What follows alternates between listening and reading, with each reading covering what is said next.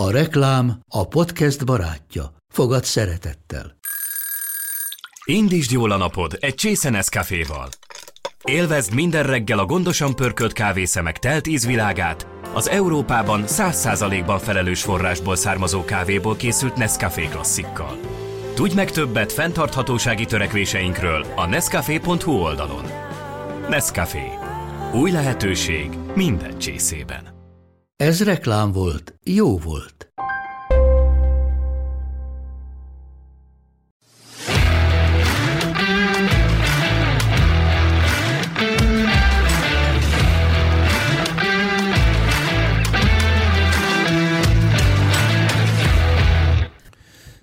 Jó sok történelmi film készült mostanában, és készül még. Mindig azt mondtam, hogy ez egy nagyon örömteli dolog, hogyha egy művészeti ág, mint például a film, elkezdi földolgozni a múltat vagy a közelmúltat, amire azért van fontos szükség, mert így elindulhat bármiről a párbeszéd. Tehát, hogyha a művészek lemondanak arról, hogy földolgozzák az emberiség történetét, a család történetét, a társadalom történetét, akkor nyilván megteszik helyettük a történészek, de az a legjobb, az a legszerencsésebb, hogyha valami társadalomból fakadóan kezd fölemelkedni.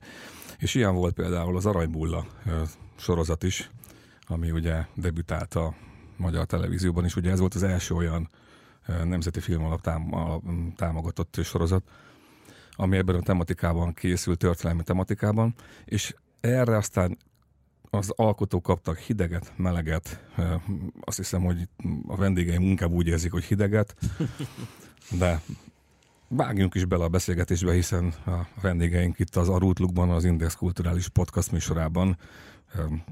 Kezdem a rendezővel, és aztán ugye megyünk tovább, de Kriskó László rendező és Csincsi Zoltán a filmoperatőre. Szervusztok! Hello, sziasztok! Szia, Üdvözöljük a hallgatókat. Én Neftót Benedek vagyok, és én arról fogunk beszélgetni, hogy tehát ez a hideg-meleg, amit kaptatok annak idén az Aranybulláról, így ebben a formában a magyar médiában még nem voltatok jelen. Mit tudtok erről mondani? Utólag eltelt már pár hónap azóta. Igen, pont azért nem akartunk mi első körben nagyon megszólalni az ügyben, sőt hónapokig nem nagyon szólaltunk meg, mert azt gondoltuk, hogy ez a vihar ez üljön el. Természetesen mi úgy éltük meg ezt, hogy azért nagyon komoly olyan támadásokat kaptunk, ami finoman szólva néhol csúsztatott megállapítások voltak, néhol hazugságok voltak, és néhol pedig jogos megállapítások voltak, tehát volt egy-két jogos is, de azért többségében azt gondolom, hogy a megállapítások, amiket olvastunk az írott vagy online sajtóban, azok finoman szólva is hemzsegtek azoktól a nézetektől, amire azt mondtam, hogy hát most, hogyha erre ilyen elkezdek reagálni, akkor mindenki azt fogja mondani, hogy magyarázkodunk, ezért inkább hagyjuk most, és hát talán most már azért eljött az a pillanat, amikor lehet erről beszélgetni. Zoli? Számomra mindig a hitelesség, amiről azt gondolom, hogy fontos. Hát ha úgy fogalmazom meg teljesen őszintén, én nem foglalkozom az ilyen írásokkal.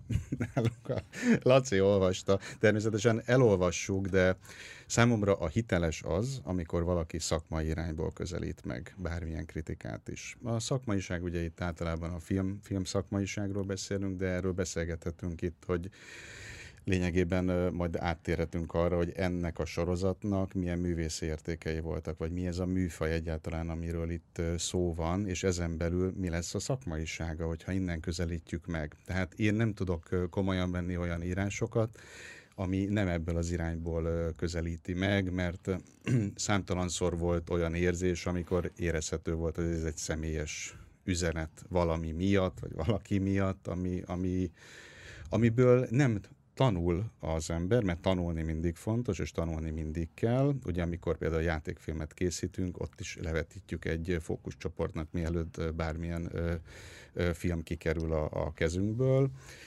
Egy játékfilmnél ez így megy.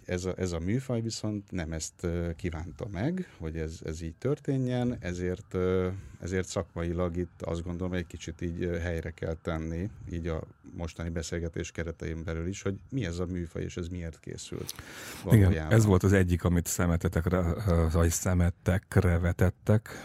Milyen érdekes ez a szó párosítás. Hogy igazából rosszul pozícionáltátok ezt a filmet, mert ugye valami más vártak az emberek, és aztán ahhoz képest kaptak valami más. Tehát mindenki egy magyar trónok harcát várta, és ugye igazából szó sincs erről az összehasonlításról sem. Másrészt pedig ugye egy dokumentárit kaptak ahhoz képest, hogy egyébként a film maga, az Aranybulla, az tényleg önálló filmnek indult a legelején is, aztán lett belőle a dokumentári. Vagy rosszul tudom?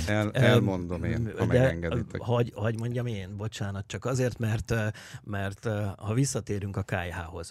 Az Index volt az első olyan hírportál, ami komolyan tudósított az Aranybulláról, és egy végtelenül korrekt és jó cikk jelent meg Sümegi Noémi tollából, amikor is valami olyasmi volt a cikk címe tavaly nyáron, hogy miért van hallgatás az Aranybulla körül. És ott az egyik első bekezdés az úgy kezdődött, hogy ennek a műfaja egy dokusorozat. Tehát mi nem árultunk zsákba macskát, utána erre rárakódott mindenféle olyan info, ami nem tőlünk származott. Tehát itt szóba került az előbb ez a trónok harca dolog.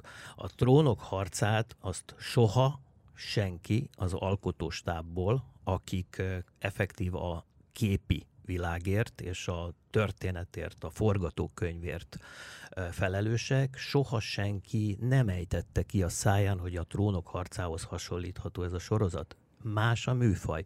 Semmi köze a kettőnek egymáshoz, tehát aki ezt írja, ezt mondja, az nem mond igazat. Igaz, egyszer elhangzott ez az egyik főszereplőnk szájából, amikor a képi világot ehhez hasonlította, de ő is elmondta ugyanabban az interjúban, csak azt már nem szokták idézni, hogy ő még csak a sorozatnak az ajánlóját látta. Tehát nem látta az egész sorozatot. Tehát ő az ajánló alapján azt mondta, hogy ennek nagyon szép a képi világa, olyasmi, mint a trónok harca.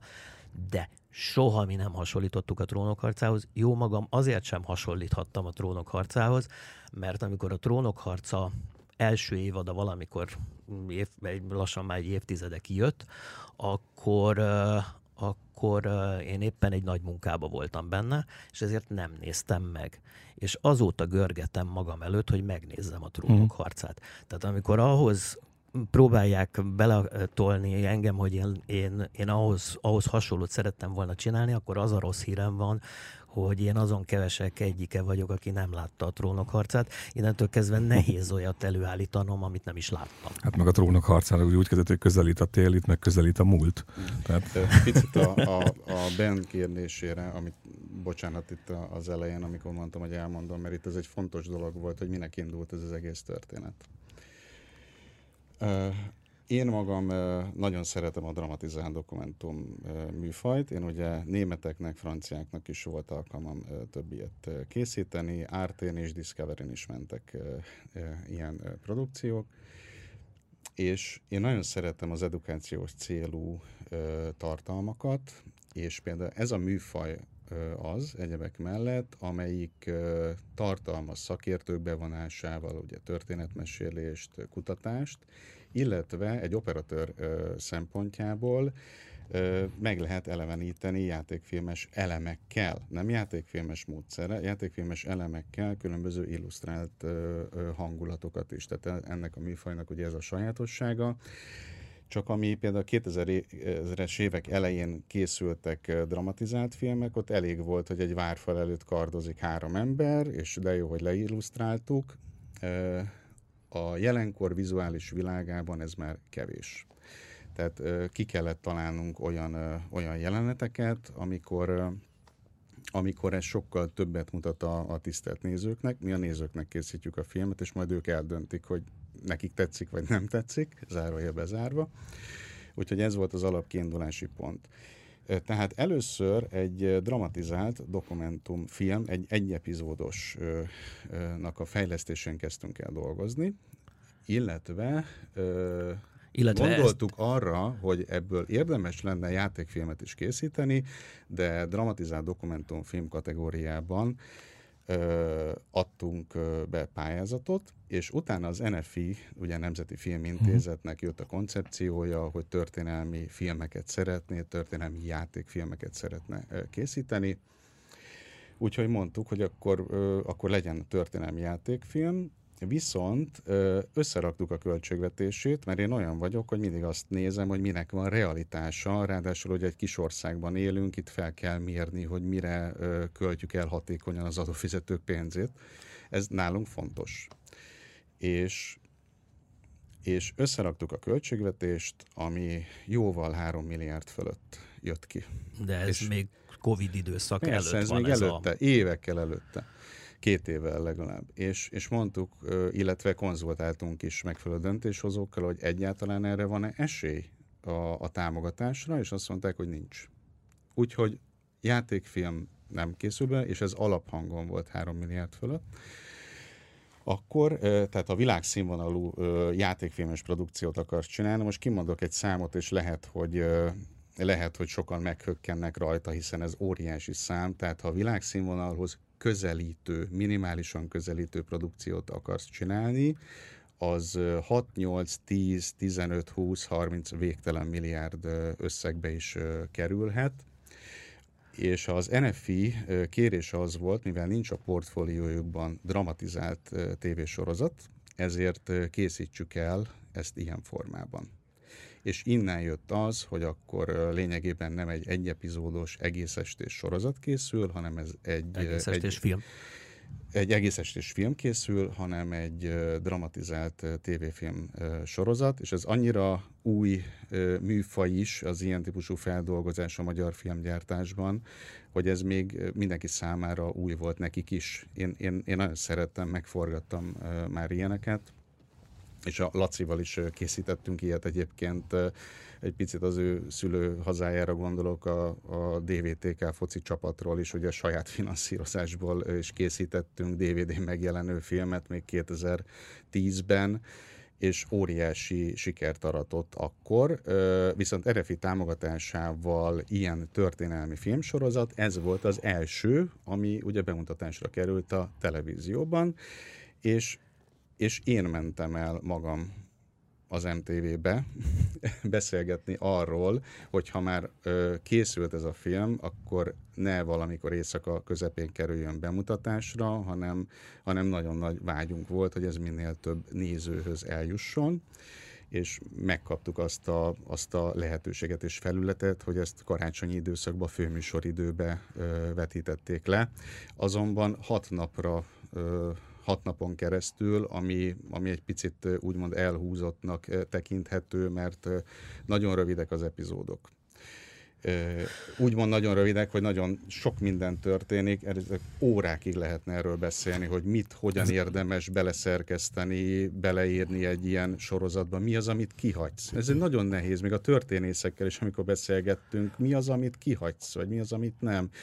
Természetesen mindig lesz hiányérzete a nézőnek, hogy aki mondjuk foglalkozik ezzel a korral, miért nem mutatták be ezt, miért így mutatták be, miért úgy mutatták be, tehát erről órákig tudunk beszélgetni, szerintem bármelyikünk, akár történészekkel, akár filmszakmai szakértőkkel, vagy a nézőkkel. A lényeg az, hogy ezért bemutatásra került karácsonyi időszakban, és utána engem is hívtak telefonon, hogy ezt hogy mondjam ki, kapni fogtok valami ilyesmi címszóval is, tehát hogy voltak hátrányai ennek a bemutató időszaknak, hogy nagyon sokan megnézték, és onnan nem a kritikák, nem a szakmai kritikák fogalmazódtak meg. De mi történt? Tehát ti hogy ítéltétek? Szerintetek mi történt a fogadtatás pillanatában? Tehát hogy visszatérjünk az eredeti kérdésedre, amikor azt mondtad, hogy milyen vágyakat keltettünk, igen, azt gondolom, hogy előállítottunk egy világszínvonalú előzetest. Ezt nem én mondom, hanem ezt nyáron az összes hírportál ezzel volt tele, hogy nagyszerű lett az látványos volt, éppen a második András keresztesei mennek a sivatagon át. Így van. Tehát azt gondolom, hogy ebben a sorozatban azért vannak olyan jelenetek, amiből azért egy világszínvonalú előzetes kijön. Nyilvánvalóan az a pénz, ami a rendelkezésünkre állt, ez a nagyságrendileg 1 milliárd forint, az nem alkalmas. Tehát pont most néhány hete olvastam az Indexen egy olyan kritikát az egyik sorozatról, ami egy streaming szolgáltatónál jött ki, ami közel 100 milliárd forintnak megfelelő összegből készült, tehát 100-szor annyiból. De mást mondok, Magyarországon jelenleg készül egy olyan sorozat, amelyiknek a költségvetése inkább a 20 milliárdhoz közelít, mint a mi 1 milliárdunkhoz. Tehát mi azt gondoltuk, hogy előállítunk egy kiváló sorozatot egy nagyon minimális pénzből, és erre majd reméljük, hogy a kritika fel fog figyelni, és azt fogja mondani, hogy hát gyerekek, azért ennyi pénzből, amit ti előállítottatok, az abszolút pozitív. Ehhez képest pont a kritikától nem vártuk azt, hogy ne értsék meg, hogy mi a műfaja a történetnek, és hát erre nagyon egyszerű válaszom van, mert írtak mindenfélét olyat, hogy ez a műfaj nincs is, meg ez egy katyvasz, meg ez itt, tehát mindenfélét írtak, de miközben ha valamitől vettünk mintát, az nem tudom, hogy ilyet ki lehet mondani, de a Netflixen most már második évadját éli meg az ottománok, az oszmán birodalom. És annak egy az egybe ugyanaz a műfaja, mint az Aranybullának. Igen, de valószínűleg az ottomát azt nem 1 milliárdból forgatták. Nem annyiból, illetve amit a Laci is elkezdett mondani majd a trélerről, hogy annak milyen volt az első tehát tréler. az ottománoknak a trélerét megnéztük. És az ottománok trélerébe van egy olyan trélerük, egy hosszú trélerük, amiben a 3. perc végén 1-2 szakértőbe van vágva, úgy mutatóba, de a rövidebb trélerekben nincs. A második szériának viszont abszolút nincsen az előzetesébe szakértő. Ezt elhibáztuk, valószínű kellett volna szakértőt beleraknunk, de mivel az összes interjúba és olyan megjelent írásba, ahol nyilatkoztunk, elmondtuk, hogy ebbe szakértők lesznek, és történészek lesznek, és narráció lesz, ezért azt gondoltuk, hogy ez elég. Valószínű, hogy ezt elhibáztuk, ezt vállalom. Biztos. Igen, én ezt azt gondolom, hogy... Volt egy kommunikációs hiba benne, hogy túl jól ennek ellenére azt gondolom, hogy az egy fontos megemlíteni, hogy amikor ezt elkezdték vetíteni, akkor az első napi nézettségünk az kiemelkedő volt, 219 000 nézője volt az első résznek, és ezek azok, akik végignézték. És a második részt még mindig 200 000-en nézték meg, tehát akik az első részre oda kapcsoltak, azok nagy része utána a következő részt is megnézte. Igen, és az utolsó már 127 000 volt valahol. Igen, de hogyha megnézzük az online és streaming adatokat, és ezeket ott elkezdték kiegyenlíteni egymást. Tehát a kevesebben nézték az első részt meg, de az utolsó részből többet néztek a streamingen és az online nézettségben. Tehát összességében azért azt el lehet mondani, hogy mostanra bőven 200 000 fölött jár a teljes sorozat átlagosan, de inkább 250 000, mint 200 000. Ez egy érdekes volt, amikor beszélgettem ugye a médiaszolgáltatóval az adásba kerülés előtt, és mondtam, hogy esetleg ezt a 6 epizódot lehet-e 3 napban, dupla epizódonként leadni. Hát sajnos a programmingban nem fért bele már karácsonyi időszakba, úgyhogy elfogadtuk, és természetesen úgy örültünk neki, hogy egyáltalán ilyenkor van lehetőségünk, és ugyanezt a példát mondták, hogy majd online vissza fogják nézni. Én online láttam, mind a 6-ot egyszerre néztem meg, de ugye tényleg rövidek az epizódok. Az, hogy miért 26 percek, ugye ez eredetileg, amikor megnyertük a a lehetőséget, hogy ezt elkészítsük, akkor az NFI-vel mi 4x25 percet kaptunk, mint lehetőséget. Ehhez képest a 4x25 percet fölbővítettük. Először azt gondoltuk, hogy legyen 4x40 perc, de annak nem örültek volna, ugyanis a 25 percet azért mondták, mert azt mondták, hogy ez egy kereskedelmi fél óra, tehát ez egy tematikus csatornán innentől kezdve könnyen beszerkeszthető, ezért ragaszkodtak ők a 25 perchez, és akkor ebből lett végül is az, hogy 6x25, illetve 26 perc lett. Visszatérve erre a történet, hogy kaptatok hideget, meleget, egyébként az Indexen megjelent kritika sem pozitív rátok nézve. Tehát... Sőt, bocsánat, hogy közbevágok, de az Indexen megjelent kritikával nekem egy bajom van, hogy filmművészethez hasonlítják, miközben ez egy műfaji film, tehát hogy ez egy dokusorozat. Tehát a filmművészet és a dokusorozat között óriási különbség van ilyen szempontból. Szerintem ez egy tévedés a kritikus szempontjából, és onnantól kezdve, hogy téves az alapállapot, amiből ezt megállapítja, és levonja a tanulságokat, onnantól kezdve nem vagyunk egy platformon. Ami nekem sokkal fájdalmasabb az, hogy a port.hu-n jelent meg egy kritika, ami mind a mai napig oda van linkelve az Aranybulla oldala mellé, ami viszont hemzseg olyan megállapításokkal, amivel hát finoman szólva is tudnék vitatkozni.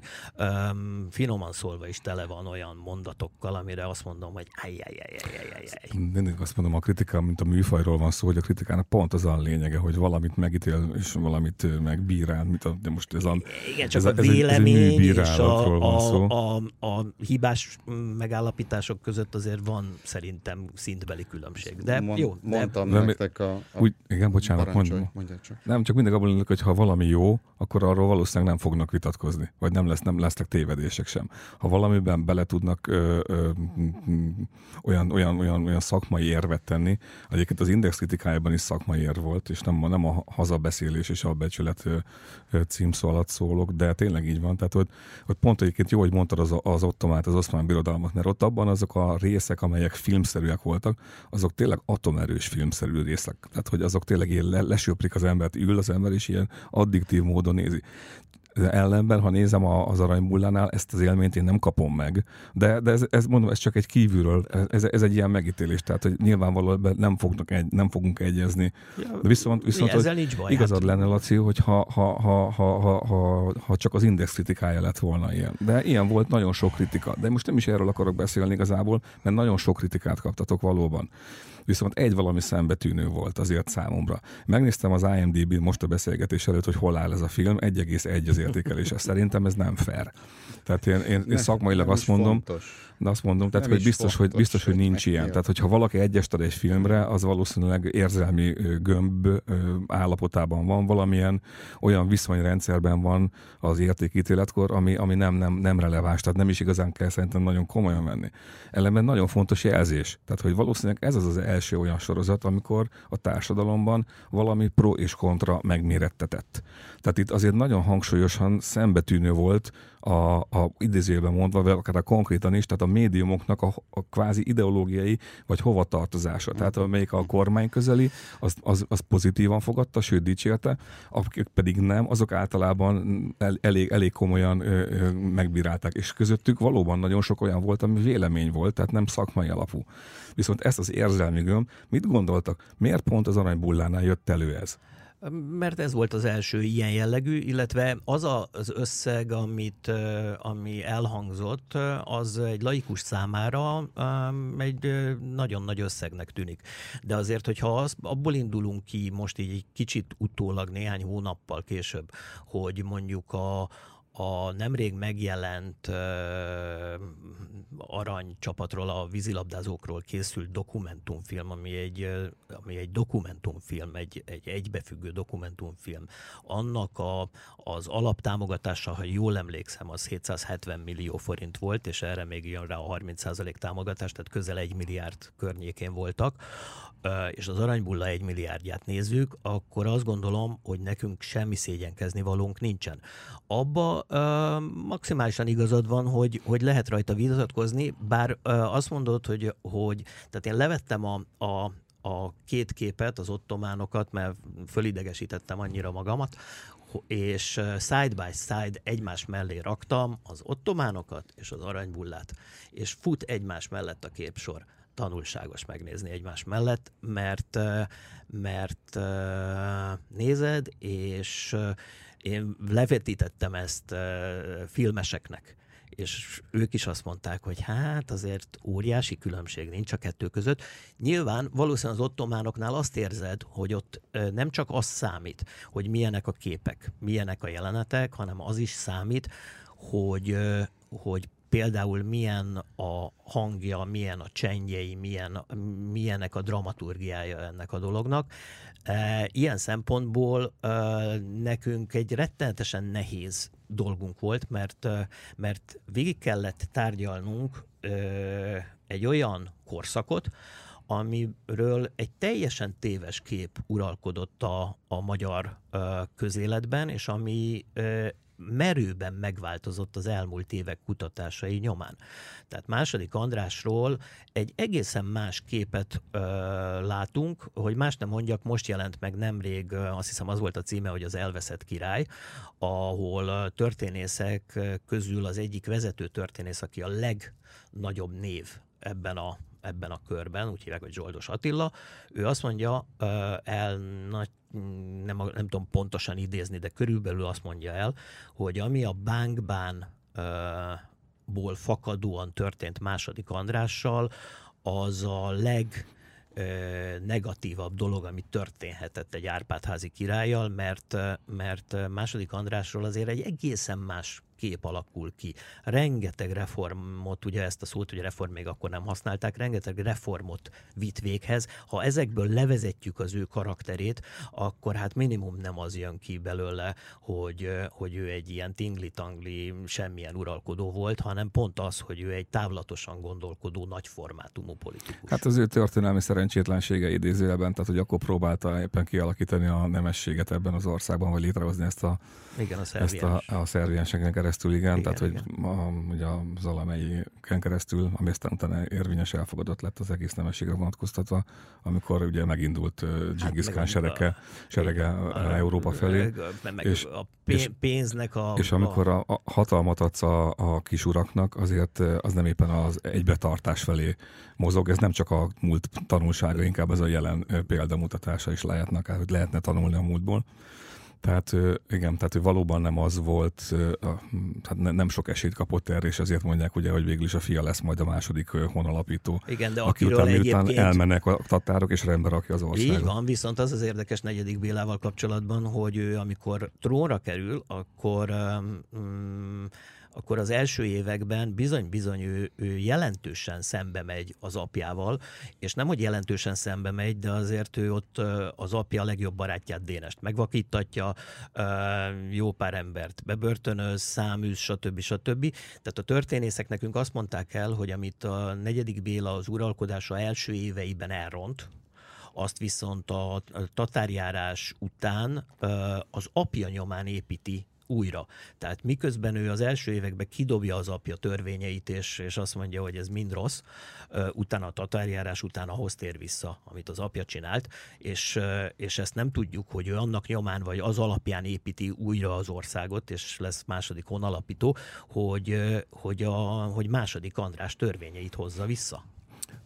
Azt mondtátok korábban, hogy ebből lesz egy film is, tehát hogy ezért lesz egy játékfilm. Ugye a narrációkat kiveszitek, rosszul tudjuk. Vigyázzunk a szóra.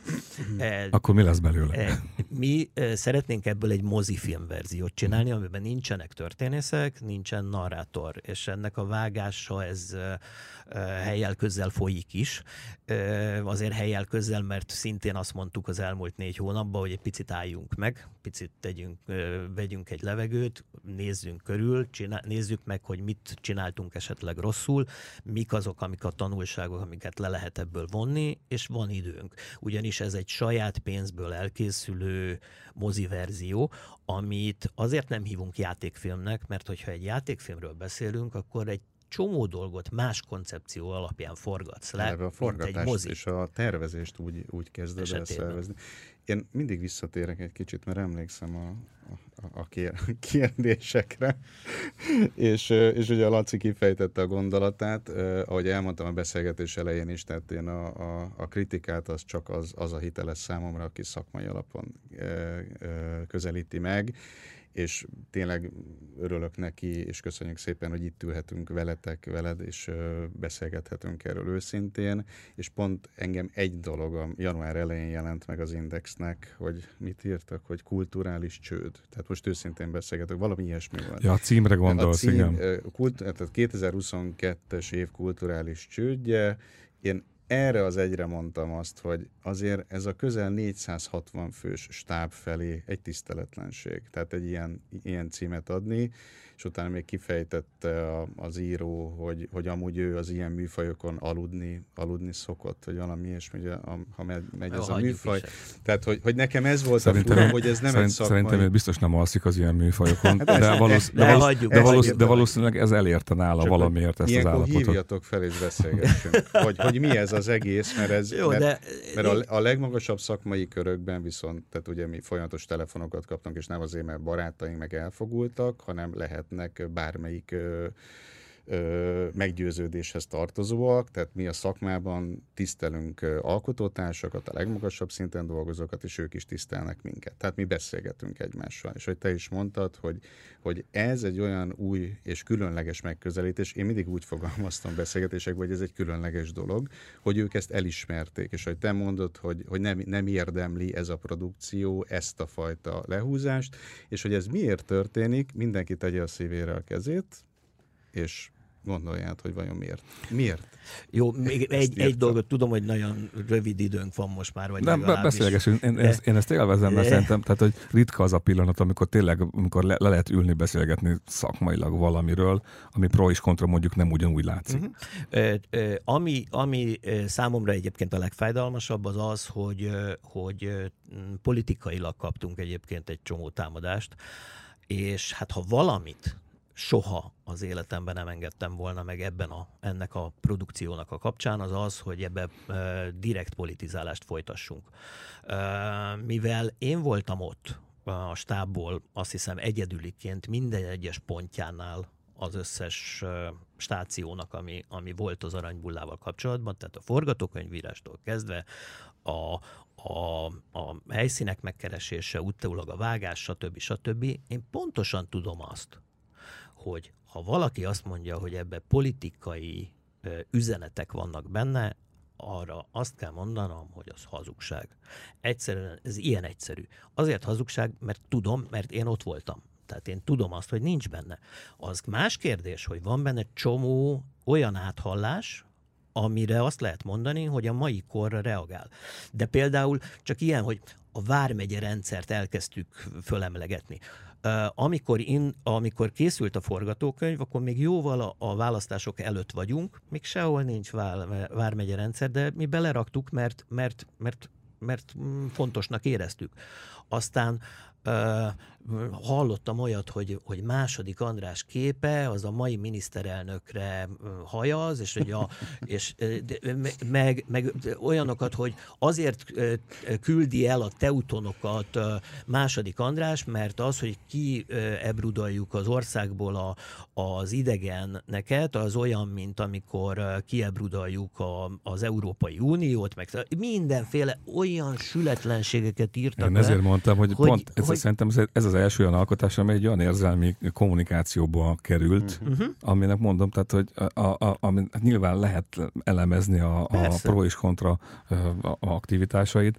És nyilván biztos hibáztunk dolgokba, csak én azt gondolom, hogy összességében abban van igazad, hogy azért ezt nem érdemeltük. Nem, szerintem sem, tehát az 1,1 az szerintem az a pont, az pontszámokat de nem, az pont azt mutatja, hogy valami biztos, hogy egészen más, tehát hogy ez tehát nem azt ítélik meg, ami meg van. Elmondták nekünk, tehát vannak nagyon kedves jó akaróink, akik figyelik ugye azt a pontozós rendszert is, tehát rögtön az első epizód után nem lehet 500x egy pontost kapni, hiszen nem tudják, hogy honnan kezdtünk és hova fogunk eljutni a a 6. sugárzási napon, tehát most nem baj. Hát aki ezzel foglalkozik, hogy így ébred, hogy aznap éppen kit fog lepontozni, és miért, hát ha ettől jól érzi magát. Zoli, te mondtál a beszélgetésünk elején egy érdekes dolgot, és szerintem ez egy nagyon fontos felvetés, hogy azt a szót használtad, hogy tanulunk. Tehát, hogy ti mit tanultatok ebből az egészből, ebből a filmből, meg az utózmányából? Minden nap tanulunk valamit.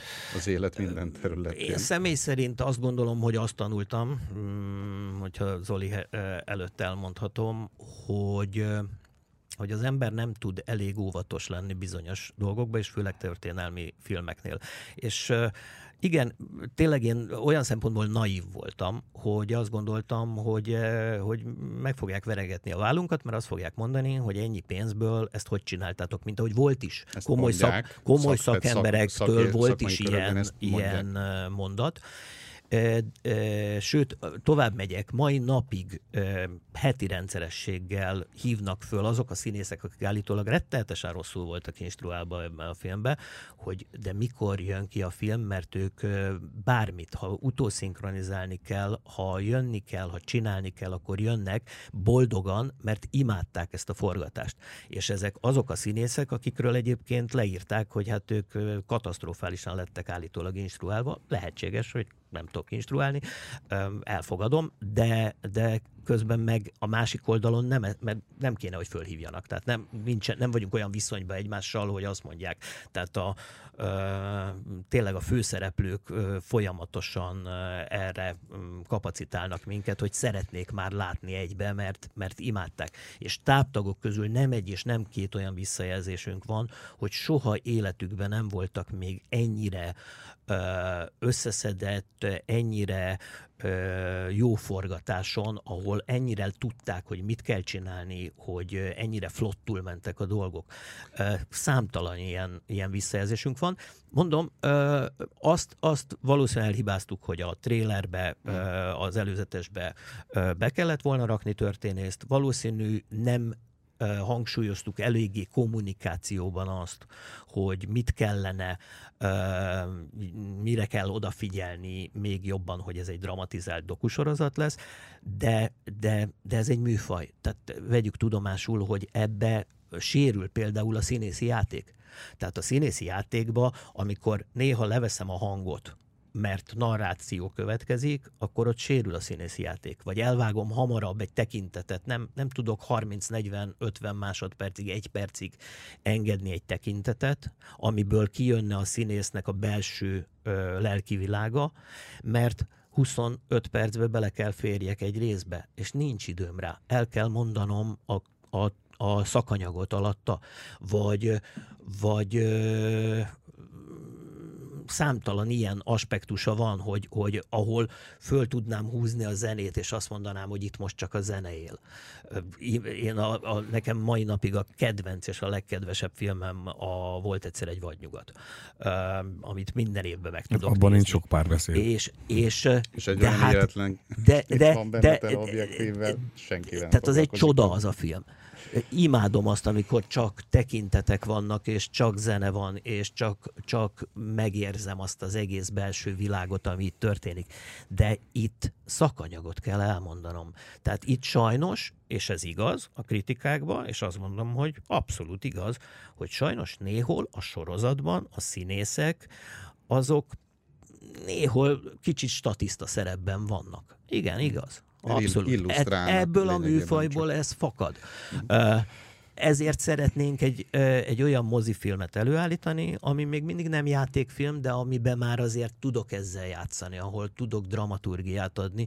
Sőt, hát nem egy és nem 2 olyan jelenetünk van, ami írd és mond 1, 2, 3, akár 5 perccel hosszabb jelenet a felvett alapján, mint ami bekerült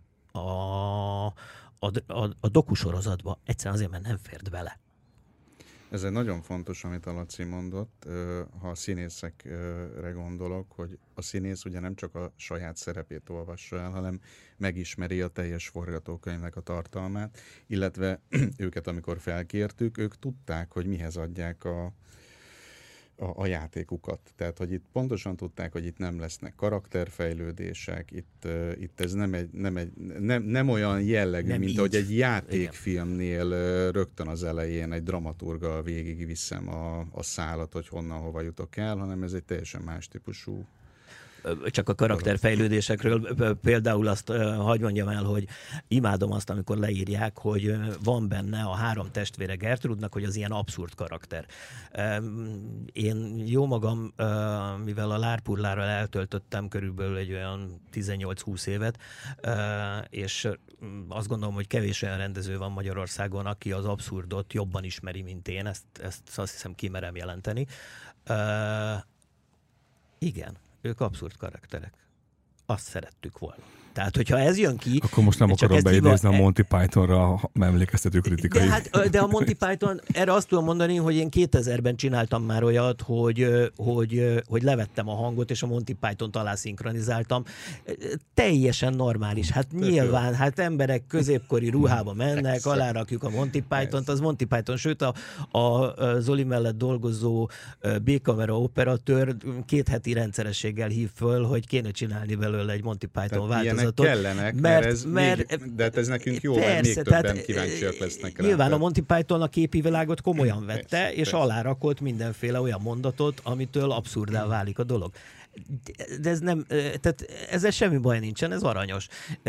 Igen, hát persze, az a jelenet egyébként speciál, ahol lelövik az íjjal az egyetlen teuton lovagot, speciál, annak van történelmi alapja. Nem ebből a korból, hanem egy picit arrébb vagyunk 1-200 évvel, de van egy olyan lejegyzett csata, ahol egy magyar sereg elé jön egy kisebb csapat, akik elkezdenek beszólogatni a magyar seregnek, mert egy csatára készülnek, és az a lejegyzett történet, hogy agyonnyílaszták a magyarok ezeket a beszólogatós fiatalokat, akik azt gondolták, hogy a magyar sereggel majd így szembe mennek. Tehát van történelmi alapja, nem ekkor történt, nem itt történt, sőt, hát olyan szinten, hogy tudunk erről a teuton csatáról, de komolyan nem tudunk. Ráadásul ez igaz egy csomó történelmi dologra, amikor olvasok olyanokat, akik leírják azt, hogy és mi történt ebben a korban. Én tudom, mert én végigbeszéltem 10x történésszel azt, hogy mi történt ebben a korszakban, és mindig az egyik első kérdésem az volt, hogy igen, mi a hiteles forrás? És a válasz mindig az szokott lenni, hogy hát még az Aranybulla is egy másolat, az se hiteles ilyen alapon, jó, hát de azt elfogadjuk hitelesnek. Tudjátok, hogy a történelemre mindig azt mondják, hogy a jövő biztos, a múlt mindig változik. Így van. De Zoli, neked te mit tanultál ebből? Mert ugye már Laci válaszol, csak még te... Igen, egy általános mondatot fogalmaztam meg, hogy minden nap tanulunk valamit. Hát igen, a mi mesterségünk is olyan, hogy folyamatosan tanulunk. Hát itt most gondolkozom, mert mindig tanulunk. Tehát én minden szegmensből, tehát ugye, mivel mi vállalunk felelősséget a gyártásért is, mint gyártók, én nem szeretem a titulusokat, de hogy a producerként is részt veszünk ebben, tehát hogy úgymond milyen a felelősség, hogy mit adunk ki a kezünkből, illetve van egy vizuális lelkem az operatőri látásmódom. Hát az biztos, hogy ha valami tévébe készül, azt tévében kell nézni, mert olvastunk olyat, de nagyon kedvesek voltak az írók, tehát így a képi világról minimálisat írtak, de egy internetre feltöltött minőség az mindig más, mint amikor egy broadcast csatornán egy adásra bonyolítón keresztül megy át a jel. Ezek ilyen operatőri, meg szerintem pont az operatőri munka kapott a legkevesebb, sőt ott nagyon sok pozitív kiemelés is volt. Hogyha ez egy játékfilm, akkor ahhoz megint máshogy állsz hozzá. Tehát, hogy tudod, egy operatőr számára melyik ujjunkat harapjuk. Tehát amikor dolgozunk ki egy jelenetet, mindig meg kellett húzni a határt, hogy ez nem nagy játékfilm, mert arra plusz 2-szer ennyi idő kellene még, plusz a színészeknek még olyan lehetőségeket kellene adnunk, amiben még jobban ki tudja bontakoztatni önmagát a rendezővel együttműködve. Tehát egy operatőr számára ez nagyon nehéz volt, hogy hol fogjam vissza magam, hogyan fogjam vissza magam, hogy nem tudom nagy játékfilmesre megcsinálni, hanem itt egyszerűen azt kellett mondanom, hogy ez egy dramatizált sorozat, nem csak néma emberek fognak fognak benne illusztrálni, hanem meg is fognak benne szólalni, és a lehetőségeinkhez képest, amit tudtunk, megtettünk, azt gondolom. A szervezés részét tekintve pedig ez a kommunikációs hiba, amit a Laci is mondott, hogy sok embernél jogosan mondhatták azt a tréler alapján, hogy ők most egy olyan sorozatot fognak kapni, amiben csak ez lesz.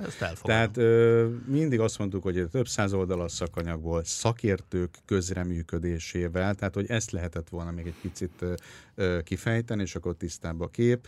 Azonban, hogyha megnézem, hogy ugye 230 000 körül járunk nézettségben Magyarországon, ebben a műfajban, magyar produkció, ilyen nézettséget. Mondjon valaki jobbat. Nagyon nincs is ilyen dramatizált más sorozat jelen pillanatban. De ami van is, azok is olyanok, hogy meg egyáltalán azt gondolom, hogy igen, tehát ez egy úttörő darab. Ez egy első darab, és valószínűleg ez a jövő a dramatizált műfajban, tehát ebből egymás után jönnek ki, most legutóbb azt hiszem Bolein Annálról láttam egyet a valamilyen history csatornán, egy hasonló. Ja, külföldön ezt már nyomják régóta. Tehát ezt nyomják, igen, és egyre színvonalasabbak a filmes betétek benne. Mi ennek az első darabját előállítottuk, és azt gondolom, mondom továbbra is, hogy tiszta a lelkiismeretem, mert azt gondolom, hogy egy csomó dolgot nagyon jól csináltunk ebben. Biztosan, hogyha most újra kéne kezdeni, akkor lennének már olyan tapasztalatok, amire azt mondom, hogy hát azt hibáztunk, de azért tényleg azt mondom, hogy ennyi pénzből csinálják utána.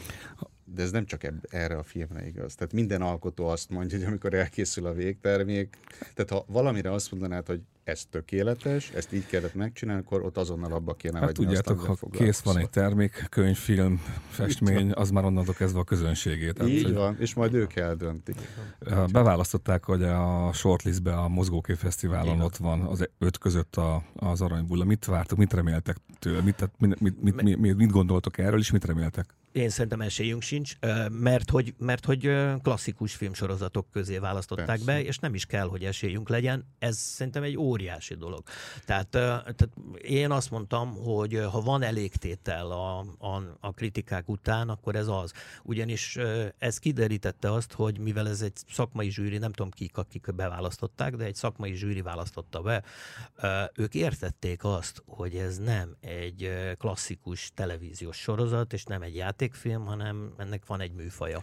És innentől kezdve, mint műfaji filmet, azt gondolom, hogy értékelhető a saját műfajában ez az alkotás, de az, hogy ez nyerjen, szerintem arra nincs esélyünk, de egy csoda lenne, de szerintem már az is csoda, hogy beválasztották a legjobb 5-be. Amit a Laci mond, én is így gondolom, hogy a szakmai zsűri azt mondta, hogy mind tévéfilm sorozat megtisztelő, hogy azt gondolják, hogy ez dramatizált tévéfilm. De ők tévéfilm sorozat kategóriában. Hát persze, mert nincsen külön. Azonban, mivel nincs külön, ezért máshova nem... Hát igen, olyanokkal vetélkedtek, mint a Besugó vagy a Király.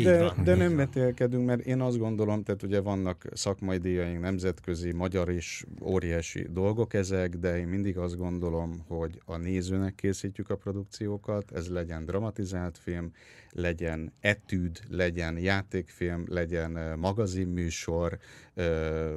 Ha a nézőnek tetszik és szereti, érzelmi hovatartozás nélkül, akkor ez az lényeg, ez a cél.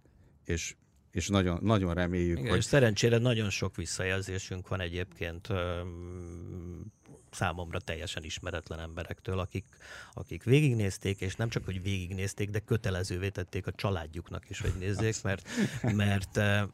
mert szerették. És ezek jó érzések. Minden olyan dolgot vállalok, amire tehát bárkivel leülök szívesen beszélgetni, aki kritikus, és szívesen beszélgetek vele hosszasan arról, hogy mit látok én, mit lát ő. A fura az egyébként, hogy soha senki kritikusként az elmúlt 4 hónapban nem keresett meg ez ügyben. Tehát még véletlenül se. Tehát pedig nem volt jó pár olyan szájt, akiknek én magam írtam e-mailt, és nem januárban, meg nem februárban, hanem még decemberben, a megjelenés előtt, hogy nagyon szívesen beszélgetnék velük magáról, az Aranybulláról, és nulla.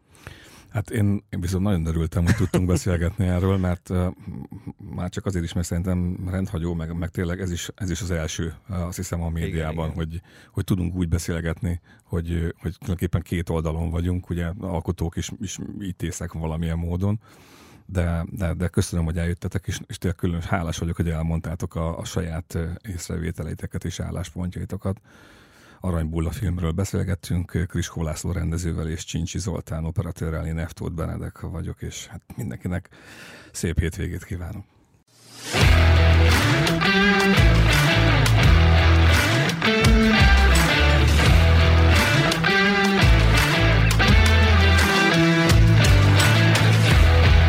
A műsor a Béton partnere.